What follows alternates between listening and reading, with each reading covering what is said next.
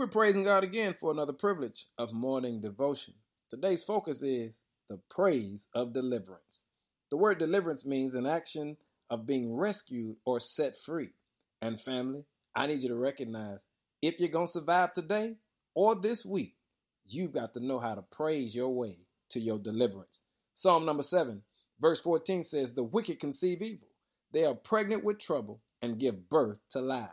Because if you are saved, you need to recognize there's an evil one who's conceiving a plan and a plot to distract you from getting to your destiny. Nobody but the devil gets mad when you serve God. But because you are blessed, he's pregnant with trouble and giving birth to lies. But listen, the psalmist is not telling you you can't fight. He's telling us how to fight. He says, here's how you fight.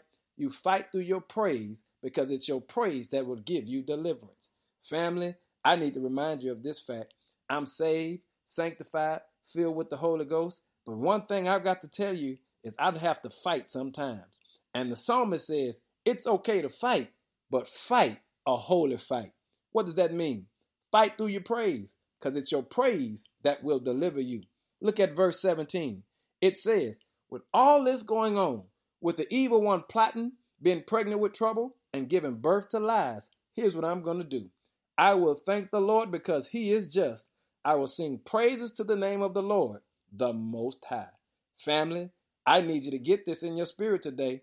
If you want to be delivered, praise your way to deliverance. Don't cuss, fight, or stab, or shoot, but get to praising, because it's your praise that'll give you deliverance. Be blessed this week and give God some glory. Praise your way to your deliverance. In Jesus' name, amen.